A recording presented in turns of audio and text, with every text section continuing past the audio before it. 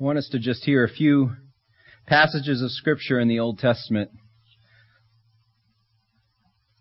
before we begin. First off, in Jeremiah 32:17, the Scripture says, "Ah, Lord God, behold, you have made the heavens and the earth by your great power and by your outstretched arm. Nothing is too difficult for you." Daniel says all the inhabitants of the earth are accounted as nothing, but he does according to his will in the host of heaven and among the inhabitants of earth. And no one can ward off his hand or say to him, "What have you done?" First Chronicles says, "Yours, O Lord, is the greatness and the power and the glory and the victory and the majesty. Indeed, everything that is in the heavens and the earth. Yours is the dominion, O Lord, and you exalt yourself as head over all." These are just samples of some of the forming principles that the Jewish people understood, who they understood their God to be. They expected Him to be the Almighty. They knew Him as the All-Powerful. Especially as they were in their times of oppression and captivity and things, these ideas and these concepts were hugely important to the Jewish people. And as we discovered last week, and in the midst of all that heaviness, in the midst of that kind of downtrodden expectation or lack of expectation about a rescue, when things seemed their bleakest in terms of the political environment and just all that was going on around them, that's when the prophet Isaiah speaks these words of hope that ring into existence, where he says, "For a child will be born to us, and a son will be given to us, and the government will rest on his shoulders, and his name will be called Wonderful Counselor, Mighty God, Eternal Father, Prince of Peace.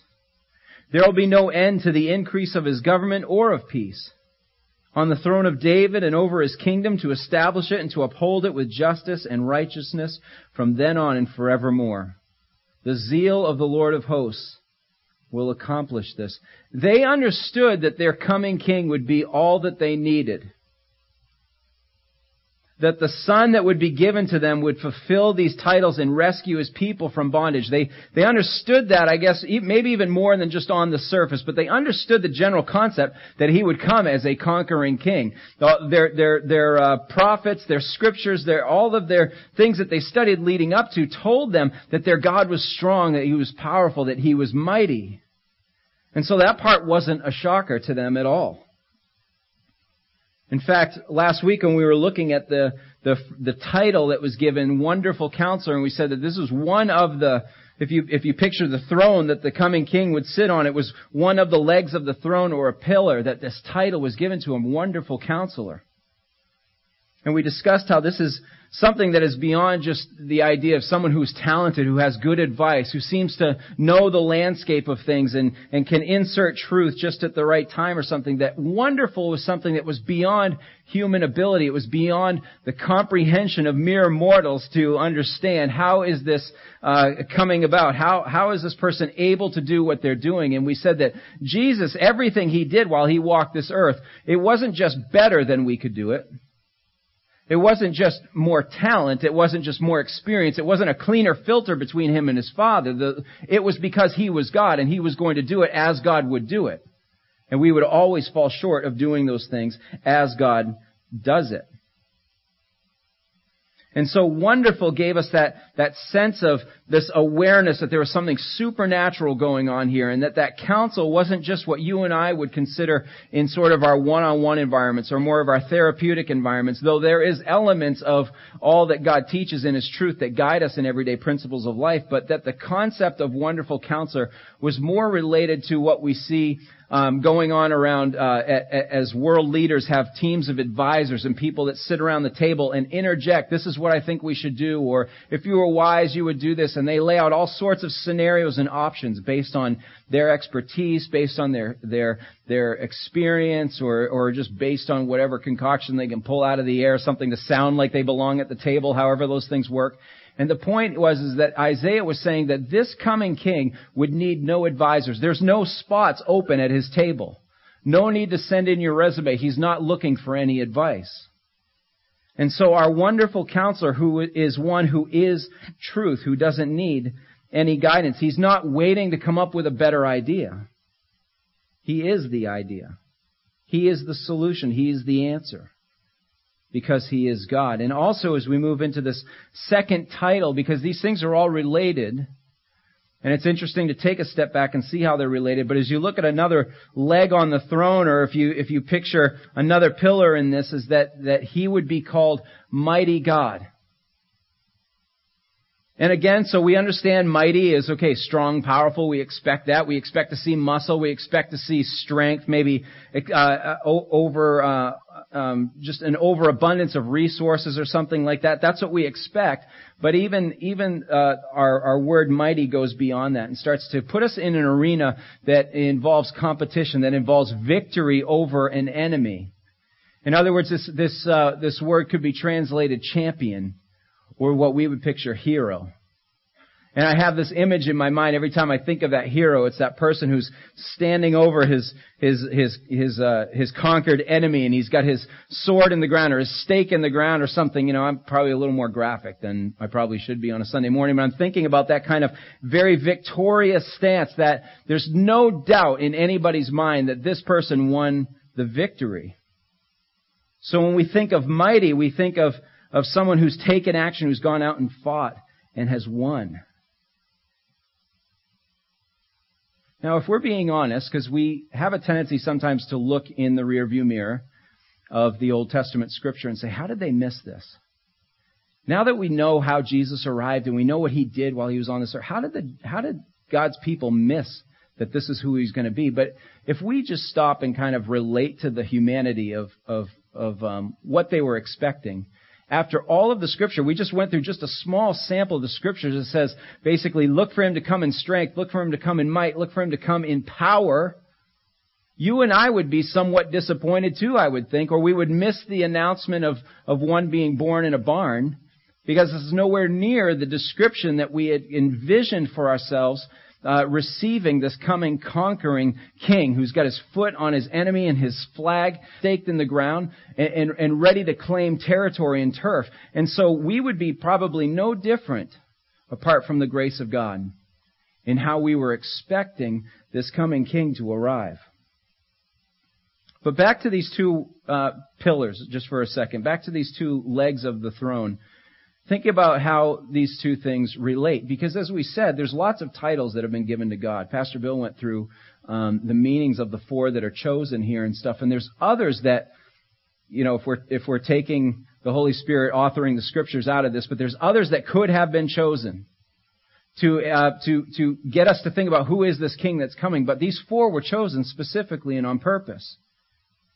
And so we have our wonderful Counselor, we have Mighty God, and Everlasting Father and Prince of Peace. And the first two, you think about the relationship of if you have just good counsel by itself. You have good counsel by itself. You have someone maybe who has brilliant ideas, or someone who has a strategy, someone who has all the answers, but there's no authority, there's no power, there's no resources to march forward with this counsel. Instead, they just have, they're alone by themselves in their room with their ideas, and they say things like, well, they wouldn't listen to me anyway, so I can solve all these problems, but I'm not going to share them with anybody. And so that's what good counsel looks like in isolation, without power. If you have great power in isolation, you have all of this strength and enthusiasm and adrenaline and resources and ammunition and everything with no good counsel, which means you're just conquering for the sake of conquering because that's what you feel like doing, because you're power hungry. So without good counsel, great power becomes abusive. So the pillars are starting to explain to us that in Christ we have the merger of these two things. We'll eventually have the merger of these four, but for now we have good counsel with the ability to follow it up, with the ability to take action on that good strategy. And that is where we start coming into this idea of what do the Scriptures spell out with how the coming King would arrive. What is a mighty God going to do? You might remember, if you were here last week, that when we were looking at Wonderful Counselor, we needed a plan. We needed somebody to spell out what the administration would actually do.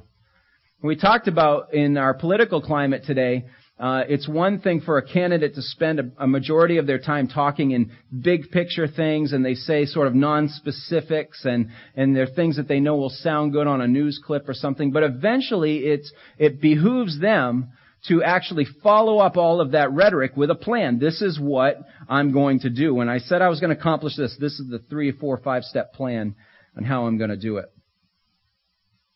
And so Isaiah 11, in a sense, works like that for the Wonderful Counselor and the Mighty God. If we come to just the end of these 5 verses that are given to us here at the beginning of Isaiah 11, picking up in the middle of verse 4, it says, "And he will strike the earth with the rod of his mouth, and with the breath of his lips he'll slay the wicked. Also righteousness will be the belt about his loins, and faithfulness the belt about his waist." Because this is a counsel, this is a strategy that is able to take action with authority. This is an administration who's going to be aggressive. This is an administration who's going to be on the offensive. You know, there's a lot of great thinkers out there. There's a lot of strong powers. There's a lot of this who sit back and just wait for other things to unfold, and they don't take action. Jesus is the coming king who will go on the offensive and take the fight to his enemy. Isaiah 42 tells us the Lord will go forth like a warrior. He'll arouse his zeal like a man of war. He'll utter a shout.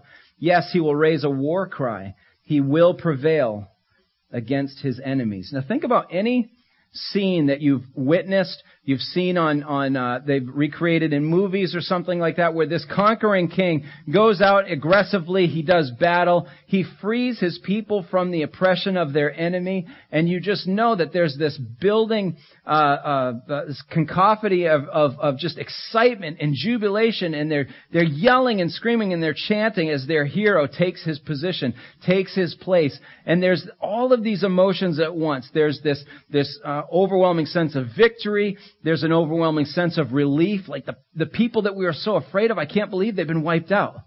And coming to terms with we don't have to look over our shoulder anymore, and all of this is felt in a moment, and it's just this deafening sound of cheers and just freaking out everything that goes on. And this is what the people of God were hoping to be able to enter into. They were hoping to be able to participate. And when he comes, he'll come of noble stock. He'll come in an unmistakable manner, and everyone's knees will start to shake, and they'll quake in their boots, and he'll be able to march to the top of the hill, and he'll throw that flag in, and we'll all just cheer and praise and lose our minds out of relief and jubilation.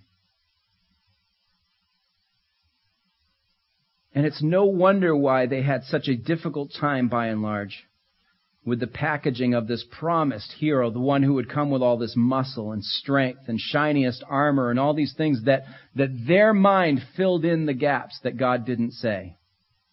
You think about how important that is. God said exactly what he meant to say. He told them truth, but he didn't fill in every single detail, except for certain things that we see in passages like Isaiah 9, and we see things about a son being given and everything, and everyone's imagination, what they wanted to receive, filled in all the rest. So they had a problem with the packaging of this promised hero. If you and I were told that we've been given a gift and it's been wrapped in this box over here, and trust me, this gift is going to answer all your problems. It's going to solve all of your fears. It's going to come through for you in a pinch when you need it most. But the time isn't right for you to receive the gift, so we're just going to leave it wrapped and under the tree, and I'll let you know when. And then all of a sudden you wait a day or two and you think, well, if it's this good, it's got to be coming right around the corner. You wait and you wait and wait, and the gift giver keeps saying it's not time yet. Days turn into weeks. Weeks turn into months, months turn into years, years turn into decades, and eventually centuries and everything. And all the while, you're not able to open this gift. When you're finally able to open it, now, if you've anticipated anything for a length of time, are you typically, don't say this out loud, because some of you might have gotten one of these gifts this year or last year or something like that. Are you typically, after all the waiting and anticipation, are you generally pleased with the outcome, or are you a little bit let down? If you knew what was coming, or you at least had a good idea what was coming, what does your typical human reaction look like? Is it typically pleasantly surprised, or is it typically let down? Now, it's not, I'm speaking in generalities here, but for the most part, we have a tendency to be underwhelmed when we've waited long enough for something. We have a tendency to go, boy, I waited all this time. Think if you've ever said this. I've waited all this time for this. It happens. I'm not going to get specific. Just saying that does happen in life. We have so much criticism for God's people who missed all of the signs, when in fact they are human just like you and I are. So what killed the Jews' hopes was their perspective. You imagine a conquering king, you expect sweeping victories, you expect speeches with soaring rhetoric, you expect your hero moment. You envision a leader who captures hearts and minds by the millions, not some humble, seemingly nobody who's going to go one at a time and bring one person into the kingdom as he reaches them and all that kind of stuff. You count the days until your people are given the proper dignity of a homeland and a government of their own, not some scattered bunch of rebels who are constantly on the run from the sword and the spear. This is why Jesus had to come out in full force. This is why Jesus performed the miracles he did. This is why the New Testament writers and even Jesus himself gave us an indication that he was the one promised, because it wasn't going to be obvious. In Matthew 28, Jesus says, hey guys, look, all authority has been given to me in heaven and on earth. I've been spending these last 3.5 years on this earth showing you that I have this authority and that others that reject me are missing it. Colossians backs it up and says he's the image of the invisible God, the firstborn of all creation. For by him all things were created, both in the heavens and on earth, visible and invisible, whether thrones or dominions or rulers or authorities, anything you can imagine and the things you can't even imagine, all things have been created through him and for him. He is before all things, and in him all things hold together. The expectation of the war that would be waged was just flipped right upside down on its head. Jesus came, he came in that same victorious stance. He came to stick his flag in the ground, and he came to wage war. It's just they missed it because he waged war with the mostly unseen world. He was led through the areas of temptation from Satan himself, and he made these attempts to tell the Son of Man to just give it all up. You don't have to wait till the end. You don't have to see this mission through. I'll give you all of these things that I have power to control here on the earth, so he thinks, and all that stuff. And Jesus used the weaponry of the Word of God to withstand those temptations. He went to those that were engulfed in demonic spirits, and he cast them out into the swine, and they went running off the cliff. And he went over to those that were dead, and he walked in the midst of the morning, and he raised people from the dead. He reached down to those that were suffering under the guilt and the shame of their sin, and he forgives them right in front of all of the most religious who knew that nobody could forgive sins but God. And if you string all of these events together and you kind of condense them like we like to do with our sports, we like to see our highlight reels and we like to put cool music behind it. What takes a 3-hour game and sort of condenses it to all of the activity, and all of a sudden you realize, wow, I missed something really amazing. I can't believe all that action happened, all that drama happened, everything. If you take all of the deeds that Jesus did, all of the action that he did, and you compress it, put it to your cool music, whatever you want to do, you start to see that what he was doing was waging war. That he came as the mighty God that was promised to us from the prophecy of Isaiah. We forget this because for us, so much time has gone by. We read it like a history book. We don't see it as something that's still active today. We don't see it as something that's alive. And so when we're so far removed these thousands of years later, we miss the urgency of it. We miss the aggression of the war that Jesus was waging. The same thing happens to us when we try to follow up on our own conflicts as a country. Ever since I remember being in high school and the Gulf War was happening, And I remember being able to make the little joke after like basketball practice, I'm going to go watch the war on TV. You know, you get to go home, and we had 24/7 cable news that was starting to happen, and we had people that were following the scans, and you could see the bombs being dropped, and they'd tell us who they just took out and what was all happening. And from the comfort of my living room and sitting on a couch, I got to say that I saw what was going on in the war. And then we find out how people come back from the Gulf. We find out what they've seen, what they've experienced, and then I start to think, I don't think I saw anything. I don't think I experienced any of the conflict. I saw what was going on from a distance, but I was so far removed from the actual conflict, the pressure of it, and everything that they experienced. And so we do the same thing with the experience, with the efforts of Jesus, with the war that He waged. We can read it in print and we can hear about it from the pulpit. But if we were to take a second and think about if I'm minimizing what Jesus did and I'm minimizing the strength and the might that it took for Him to do it, the very moment you and I would have entered into the conflict that He was in and felt even way before the road to Calvary's cross and felt the conflict that He was under and felt the pressure that He was under to just fail and move on. To literally have the weight of the world on your shoulders. And to not be mind blown or staggered with the fact that He never made a mistake. He never missed his step. He never lost a command from his Father. He never approached any of this in error. He never sinned. When you're watching the infrared and you see the bombs dropping from TV, you go, okay, yeah, Jesus never sinned. That's pretty cool. He did that for us, and because of that, we get to celebrate the elements of the Lord's table, and we appreciate our salvation and things. But if we were ever engaged in the conflict, if we were ever there on the ground, we would understand this is what He went through for me, and He never blew it. Even our best soldiers have their moments. Our highest trained, most professional warriors still experience a misfire, or they didn't aim correctly, or they missed a command from their officer, or their firearm jams, or something like that. Things go wrong in the heat of battle, but it never did for Jesus. And we need to have our minds blown by that thought and understand. We could say, well, yeah, He was God, He had a clearer line to the Father and everything, but yeah, He was God, but He was all man. Jesus relied on the power of the Holy Spirit in His humanity, and yet was still the conquering King. Even in His humanity, never missed a step.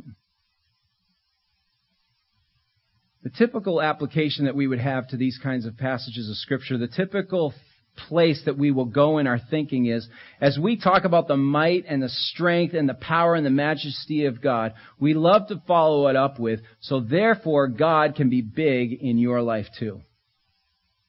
Now, if we go back to the misunderstanding of the Jewish people and how they're expecting Jesus to come, is that really a false application?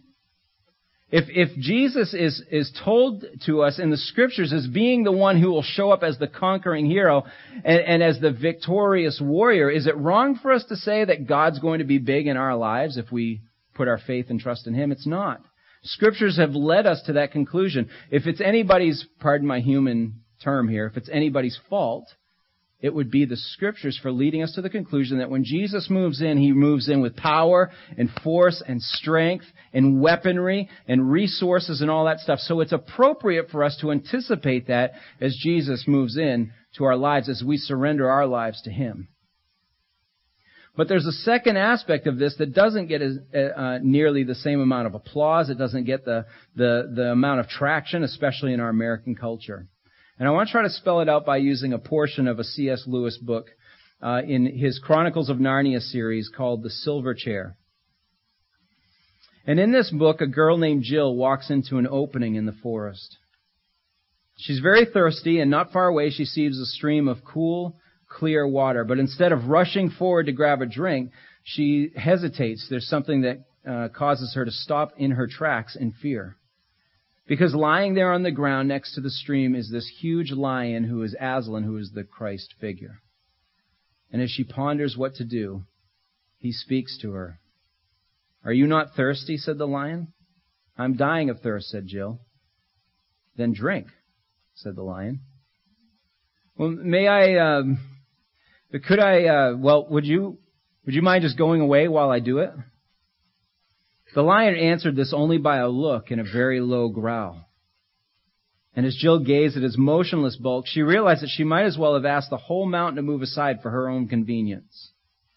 The delicious rippling noise of the stream was driving her nearly frantic. "Well, will you promise not to, do anything to me if I do come?" "I make no promise," said the lion. Jill was so thirsty now that without noticing it, she had come a step nearer. "Do you eat girls?" she said. "I've swallowed up girls and boys, women and men, kings and emperors, cities and realms," said the lion. It didn't say this as if it were boasting, nor as if it were sorry, nor as if it were angry. It just said it. "I dare not come and drink," said Jill. "Then you'll die of thirst," said the lion. "Oh dear," said Jill, coming another step nearer. I suppose I have to go and look for another stream then." "There is no other stream," said the lion.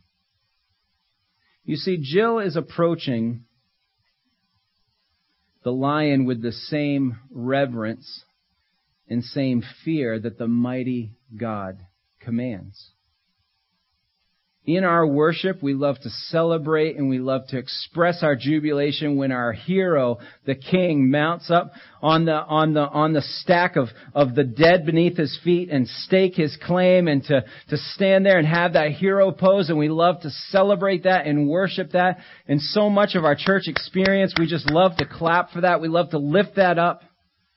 That's the aspect of the coming king that we love to acknowledge in our lives. But at the same time, anybody who's capable of accomplishing such desolation, anybody who's capable of accomplishing such carnage and just overwhelming victory is also someone not to be trifled with. Someone that you and I shouldn't dare push around. The reality is we can't. But so often in our approach to the things of God, to the principles of Scripture, to the commands given to us, we so often act like we have this choice that goes on, like we have this "I'll get around to it when I want to" kind of thing. If we understood who we are applauding for his victory, we would also be just as intimidated when he turns to look back at his people. Did he accomplish the victory for you and for me? Yes, he did. Did he accomplish it out of his great love and compassion for those that he would save unto himself? Absolutely. But is he capable of such destruction and carnage and everything because he is a mighty warrior? Yes, he is. Our God is an awesome God. He reigns in heaven above, right as the song says. So this Christmas season, as we are getting around the elements of the Lord's table, as we're lighting the Advent candle, as we're singing our carols, let us remember that though he was packaged in this tiny little baby skin and everything that we love to approach, everything that we love to swaddle, as the Scripture said, and take care of and everything, is also this valiant, fearless warrior who is able to conquer the sin in our lives, who is able to destroy and has destroyed the greatest enemy you and I will ever have, but at the same time has laid down his command for his soldiers, and we need to follow him and say, "Yes, sir, lead us into battle." I'm going to ask you to stand if you would, and let's close our time in prayer.